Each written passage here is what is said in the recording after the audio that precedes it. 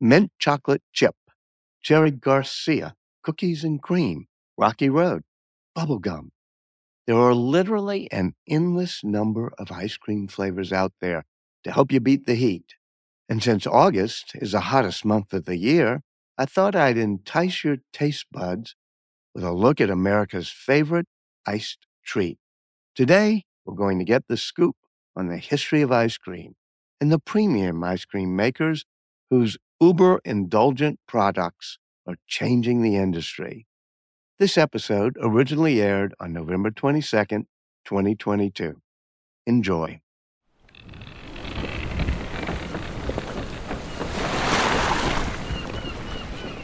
It's February 13th, 1806, and Boston native Frederick Tudor is standing on the bow of his ship, the Favorite, which has just launched into the Atlantic Ocean. He's embarking on a 5-week journey to the Caribbean island of Martinique. With cargo so precious, he's certain it will change the lives of the Martinique people forever. But that will only happen if his cargo can survive the perilous journey south, a journey known for its tropical storms and pirates. But these dangers are not what have Tudor pacing his deck with worry. His concern is the equator, or perhaps to be more accurate, his ship's proximity to it. Because Frederick Tudor's cargo isn't essential weaponry, life-saving medicine, or even precious textiles. He's shipping ice. A year before this excursion, Tudor had a crazy idea. He believed he could make a fortune by selling ice to people in tropical climates. But in the early 19th century, that's no simple task. Refrigeration technology is still decades away from development, but Tudor believes he knows how to effectively transport his delicate cargo. Every winter, Tudor's family harvests ice from a frozen pond in Massachusetts and stores it in their ice house, cutting large pieces of ice, wrapping it in straw, and storing it in a dark, cool place has proven effective in minimizing ice melt when the weather warms. And this allows them to enjoy one of their favorite treats deep into the summer, ice cream. It's a treat he's certain will have global appeal, guaranteeing his success in the ice business. Most think that the 23-year-old Tudor's new venture is a fool's errand, but he persists. So Tudor fills his ship full of ice and sets sail.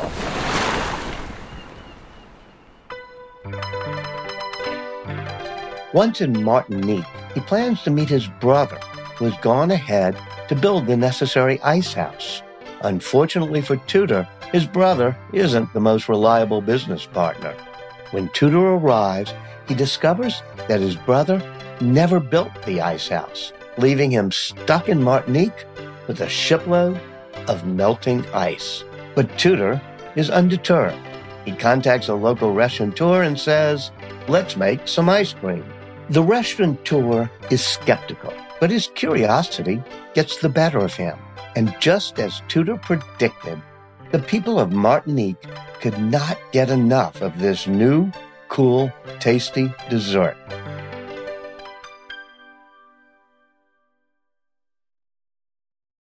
In the end, after much of his cargo melted, Tudor lost the equivalent to what would today be worth about $90,000.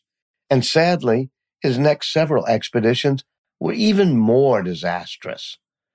But as new methods for shipping ice were perfected, Tudor was eventually transporting 100,000 tons of ice per year. And suddenly, ice cream became a treat anyone could make, regardless of where they lived. By the age of 80, Tudor died with a fortune of $200 million.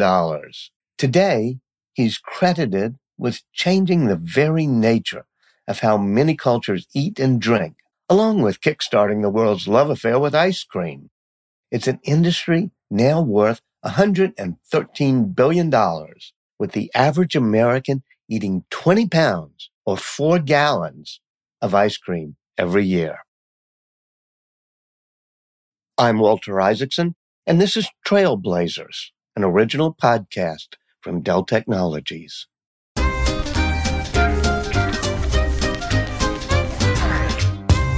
If we wanted ice cream, I turned the crank. Nearly 200 different flavors of ice cream have been developed. Delicious flavor your whole family will prefer. Making ice cream was usually a family event. And so the journey of ice cream from farm to family continues.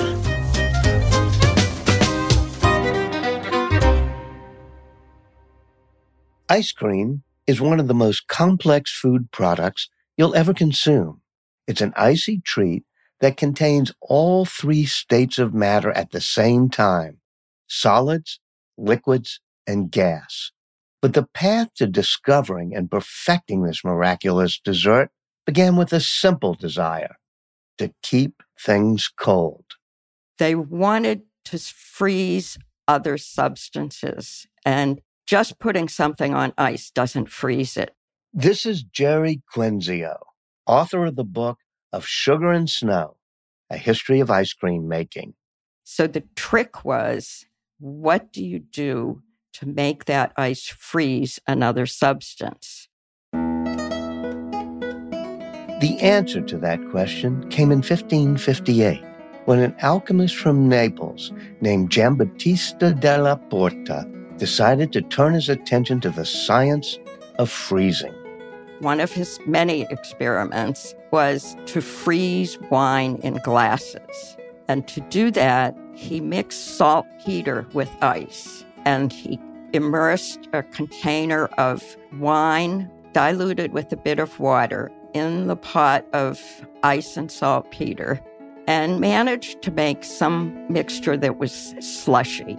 I like to call them wine slushies, and they became a big hit on banquet tables in that era.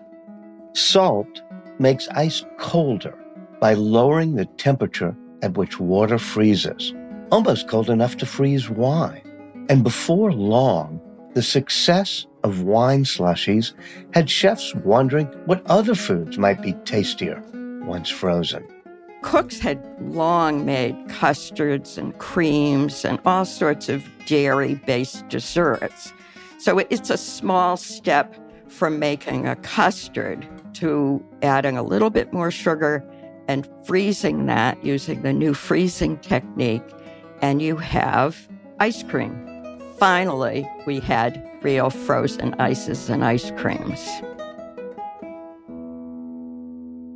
In 1768, the first cookbook devoted entirely to ice cream was published in France. Its author said ice treats should have textures like snow, so they're soft and spoonable, as opposed to earlier recipes which said they should be slushy. It was the beginning of an ice cream boom in Europe, and by the early 19th century, some notable American travelers started bringing recipes home to the U.S. And while Frederick Tudor's burgeoning ice trade was increasing ice cream's availability, making it was still a time-consuming and strenuous process. To keep the mixture from freezing into a solid block, they had to continuously stir it, a process that became more laborious as the ice cream started to thicken. And while the hard work paid off in a smooth and delicious dessert, it was exhausting. So in 1843, a woman named Nancy Johnson from Pennsylvania invented a new type of ice cream freezer. This new freezer used a crank that, when turned, moved a corresponding paddle that made the mixture easier to stir. This machine was used as a prototype for commercial ice cream makers. And in 1851, a dairy salesman named Jacob Fussell opened the very first ice cream factory in America.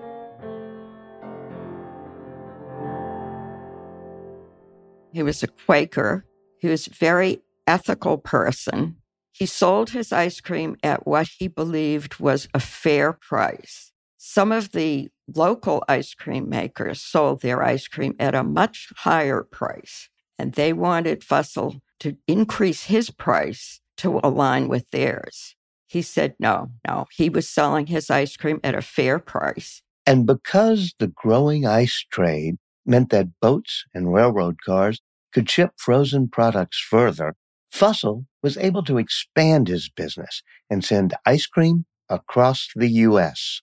So his business was the beginning of a more industrial-produced ice cream. It got to the point, really, when street vendors started making ice cream and selling it for a penny.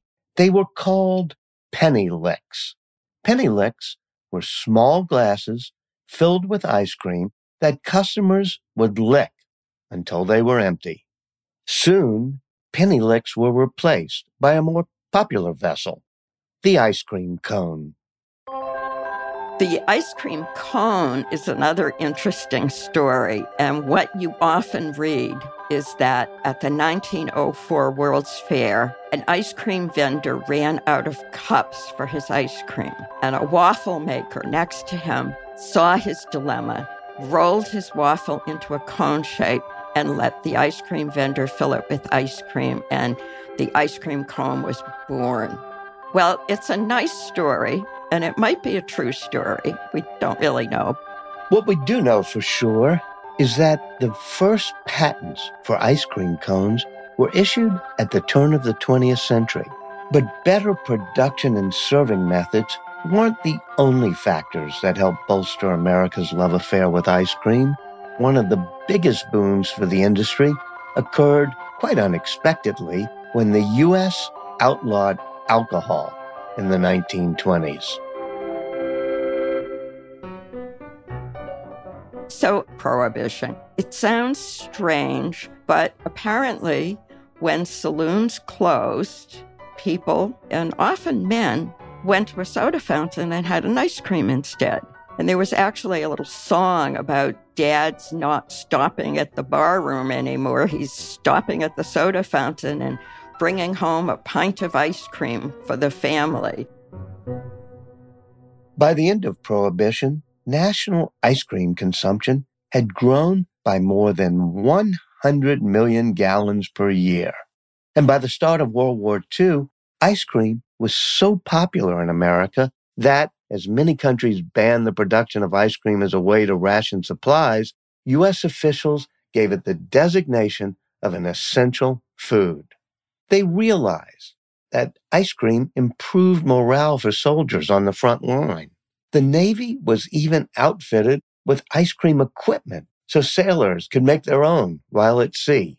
But as the war dragged on, ingredients became harder to find.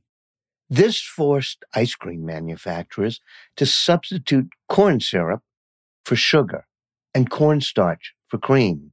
Unfortunately, by the end of the war, manufacturers realized that they could continue to make this cheaper, syrup-sweetened ice cream without hurting sales.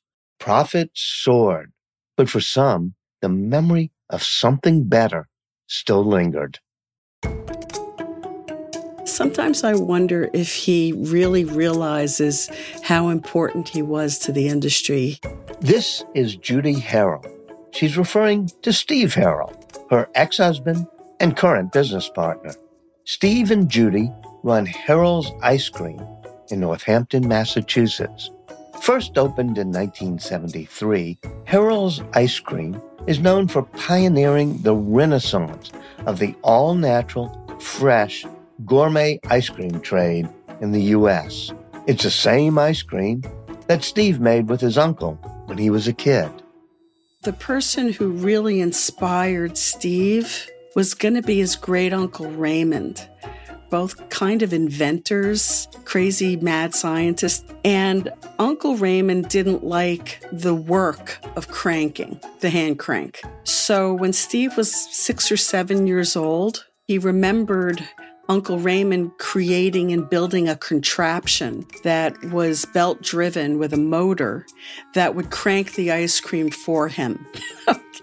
And, it would always come out perfect because it was at the same speed all the time. And I think that when it came down to him wanting to own his own business, he thought about the fun he had making ice cream with his family, knew he had something that was different than was out there currently, and decided to do that. Hand crank machines churn slower than their commercial counterparts, meaning less air is pumped into the mixture, and less air in the mixture results in thicker, creamier ice cream. But Steve knew that if he used a hand crank machine for his business, he'd never produce enough product to turn a profit. The problem was big commercial machines that created low-air ice cream didn't exist. So just like his Uncle Raymond, Steve decided to build one himself. He bought a brand new White Mountain freezer, commercial version, and the dasher, which is what makes the ice cream turn, and it scrapes the ice cream off the wall of the freezing element. So what Steve did is he put a gear reducer on the motor that worked the dasher. So the dasher went slower, and that was revolutionary. The result was super creamy ice cream, and it was a delicious wake-up call for millions of taste buds dulled by the big ice cream manufacturers whose product was full of air, additives, and preservatives. But Steve wasn't done transforming the ice cream industry just yet. Steve's an innovator in general, and he also really enjoys playing with his food. So what Steve did was he thought, why can't I put Heath Bar inside my ice cream? So he created a method called the mix-in, and nobody had ever conceived of doing anything like that. So if you loved Oreos, which was his second favorite love, you could put your cookies in the ice cream. There is some debate about who invented cookies and cream ice cream, but Steve was undoubtedly one of the first, if not the first, to make it. And his cookies and cream ice cream was an immediate cult-like success. He opened the store with 32 gallons of ice cream. He went through the 32 gallons within a day. He closed the store, had to hire a bunch of people, bought a walk-in freezer, and reopened to these incredibly long lines. And as word spread of his success, Steve's shop caught the eye of other wannabe ice cream entrepreneurs. Steve's Homemade Ice Cream was the mecca for homemade ice cream on the East Coast. This is Ben Cohen, the co-founder of the world-famous Ben & Jerry's ice cream. I met Jeri in junior high school. We were in the same gym class together. We were the two slowest, fattest kids in the class. We kind of met at the back of the pack, way at the back of the pack, running around the track. When Ben's dream of becoming a potter didn't materialize, and Jeri failed to get into med school, they decided to go into business together. Well, we wanted to make the kind of ice cream that we like to eat, and we wanted to make it all natural. We researched ice cream quite a bit, and we learned that the ice cream that people used to make at home on the back porch in the old days was really the best ice cream there is. And this old-style homemade ice cream was just like the ice cream Steve was making. So Ben and Jeri reached out to Steve, who was happy to share his secrets, including how to slow down the dasher to make the perfect ice cream. They were armed with the magic rotation per minute formula and a commitment to natural, delicious ingredients. But launching their company was more difficult than either Ben or Jeri expected. Starting a business, especially a small, underfunded business, is nothing but challenges. We were sleeping in the back room on top of the freezers at night. It was our entire lives. We didn't do anything except eat, sleep, and work at the shop. But their hard work paid off. Building off the success of Steve's mix-ins, Ben & Jeri focused on creating their own trademark, intensely flavored, big and chunky, whimsical ice cream flavors. It was unlike anything the industry had seen before. When we first came out with cookie dough, we were making chocolate chip cookies in the store, and we were making ice cream in the store, and the guy who was making the cookies talked to the guy who was making the ice cream, and they said, hey, why don't we just stick in some raw dough? And they did it, and that created a phenomenon in terms of the sales of that flavor. And now cookie dough is pretty much a standard flavor for most any ice cream company. Flagship flavors like Cherry Garcia, Chunky Monkey, and Americone Dream soon followed. Eventually, Ben & Jeri were able to stop sleeping on top of their freezers. Today, Ben & Jeri's is a household name. Last year, they did more than $900 million in sales, making it the most popular ice cream brand in the U.S. But perhaps more impressive than their sales is how they've changed the industry. Ben & Jeri's helped kickstart the premium ice cream wave. They've introduced millions of Americans to better quality ice cream and paved the way for the artisanal ice cream makers who are now taking the industry by storm. But how exactly is artisan ice cream different from most big brand companies? Well, artisan ice cream is a small batch product that's usually made with the most indulgent and high-quality ingredients. When we started making and selling Van Leeuwen ice cream in 2008, there were not a lot of producers, or maybe none, who were making ice cream the way we make ice cream. This is Ben Van Leeuwen, co-founder and CEO of Van Leeuwen Ice Cream.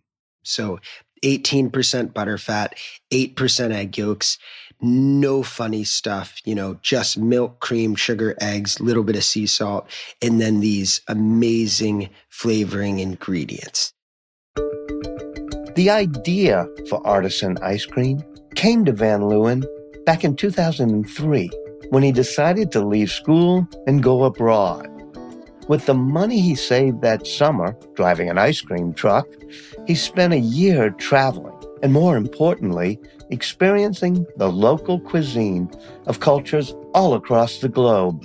So I bought a one-way ticket to Italy, and I spent about 8.5 months traveling throughout Europe and Asia with a very small backpack, more like a book bag. I had like one pair of pants, one pair of shorts, like 2 pairs of socks. As I say this, it sounds cliche. I was affected by how good the food was in Italy. Of course the food's good in Italy. In France and Spain and Thailand and Vietnam and Laos. But these were places where good food was just the default. But I was really excited finding these places where good food was normal, where it was just a part of life. So those experiences really shaped me, but really the core of that was just trying good stuff and being excited by the idea of good food just being accessible and sort of normal. And when Van Leeuwen returned to New York with a passion for premium food, it was the most basic treat that inspired what he did next. It was a warm afternoon, and I saw a Mr. Softy ice cream truck. And in that moment, the idea came to me. It was a simple idea. Let's build an ice cream truck and let's sell really good ice cream off of that truck. Van Leeuwen recruited his brother and then girlfriend to join his venture, and Van Leeuwen Ice Cream was born. We started with a used 1988 Chevy P30 step van that we bought on eBay for $2,500. And we retrofitted that into the first Van Leeuwen ice cream truck. The first Van Leeuwen truck was a lucky find, but sourcing the right ingredients took a bit more effort. Their first ice creams were made with Sicilian chocolate, vanilla beans aged in vodka, and strawberries ripened in volcanic soil. They were hopeful that their uber-premium artisanal ice cream would be just what New Yorkers were craving. We had the ice cream truck and we were ready to go. We were nervous, right? We had just spent $60,000 that we raised building this truck and making some ice cream, and we were finally ready to start generating some revenue. It was a warm and sunny day in June when the Van Leeuwen truck rolled onto Wall Street. Parking was hard to find, so they decided to try Canal Street. But by 2 p.m., they still had not sold a single cone. So this was bad. At this point, we're freaking out. We're like, okay, this was a stupid idea. You know, the people who said it was a stupid idea were right. So we were like, all right, let's try one more location, I guess, before completely giving up. So they threw up a Hail Mary and drove their truck out to Soho in a last-ditch effort to try and make a sale. So we parked on a side street. We start getting set up. And before we've even opened the window, a line starts forming. By the time we open the window, there's 25 people waiting in line. We started scooping ice cream. We started serving customers. People were so interested in who we were as a brand, what we were doing, what we were serving. And we said, wow, this works. By the end of the first year, Van Leeuwen ice cream sold more than $400,000 of product. The following year, they hit the $1 million mark. And in 2018, they did over $20 million in sales. Van Leeuwen's success inspired lots of other uber-premium ice cream makers to enter the market. In fact, when grouped together, these small batch artisanal brands sell more product than Ben & Jerry's, making it the best-selling ice cream in America. But while ice cream quality continues to rise, there's one group of consumers who have felt left out in the lurch: vegans. Whether for ethical or dietary reasons, more and more people are going dairy-free. And while some progress has been made with cocoa butter and nut and oat milks, there's no denying that when you take the dairy out of ice cream, it still tends to taste, well, vegan. It is the delight of the mix-ins and inclusions in a Ben & Jerry's pint that inspired us to make some of the delicious flavors in Brave Robot. This is Ryan Pandya. He's the co-founder and CEO of Perfect Day, the biotech company behind Brave Robot ice cream. Ben & Jerry's is a source of inspiration for Pandya, but Perfect Day is transforming ice cream in a way that earlier industry pioneers likely never thought possible. In fact, Perfect Day is not only revolutionizing ice cream, but the entire dairy industry. The milk protein they use is essentially identical to the milk protein found in traditional dairy products, except for one big difference. It doesn't come from an animal. It's grown in a lab. Pandya started his business because, much like his business partner, he was a vegan who loved dairy. We were both 22, 23 years old, Indian American, bioengineers, went vegan and hated it, right? And on top of all of that, we had the idea to use precision fermentation to make the exact same proteins found in milk in hopes of being able to create a much more scalable dairy supply chain that could be sustainable, that could be kinder, greener, and future-proof. Precision fermentation is a process where scientists inject milk protein DNA into an organism called microflora. Microflora create their own proteins during fermentation, but when they're injected with milk protein DNA, they reprogram themselves to create milk proteins instead. Essentially, what we did is we Googled what is the DNA sequence of milk protein, and then we got it, and then we copied it and pasted it into an email to one of those companies that just creates DNA molecules out of thin air, and they mailed it to us a week later, and it was a couple $100. It really is that, okay, it is that simple, but what is not easy is making it efficient, scalable, low cost, guaranteed to be safe in all the ways that the regulatory environment and our commitment to, ourselves, our employees, our families, our world, all those other pieces take a lot of work. Another challenge for Pandya was convincing consumers his ice cream was as good as traditional dairy options. He knew consumers would be skeptical of real dairy ice cream made without cows, so he went into the field to test his product. We had this ice cream truck. We wanted as many people as possible to try our product and give us feedback. And, we wanted to have these authentic conversations with ice cream lovers and people walking by. And it was the weirdest thing because someone would walk by and we're like, hey, do you want a free sample of ice cream? It's lactose-free, it's cholesterol-free, it's vegan, but you'd never know. And they try it and they're like, I don't get it. You just handed me free ice cream. They didn't even realize that anything was different about it. Brave Robot ice cream has been a gift to the vegan community. Now available in more than 5,000 stores across the U.S., it matches the ever-elusive mouthfeel and taste of milk-based ice cream. But even more important than taste are the substantial environmental benefits Perfect Day's lab-grown milk proteins provide.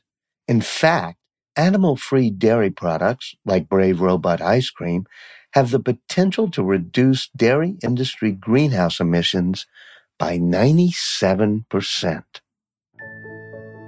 You can imagine, as companies start to replace their dairy supply chains with the animal-free version that, again, has really no difference in terms of functionality, versatility, nutrition, it's just made in a better way, that impact can really be achieved. Perfect Day is creating ice cream and other dairy products that reduce our environmental impact without sacrificing the delicious taste we've come to love.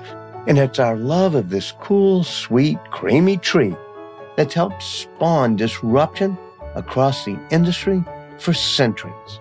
Whether it's a trip across the tropics with a boatload of ice, or a jerry-rigged ice cream maker, a mix-in recipe of cookies and candy, or lab-grown milk protein, we're grateful for every last spoonful of innovation. Because you scream, we scream. We all scream for ice cream. I'm Walter Isaacson, and you've been listening to Trailblazers, an original podcast from Dell Technologies, who believe there's an innovator in all of us. If you'd like to learn more about the guests on today's episode, please visit delltechnologies.com/trailblazers. Thanks for listening.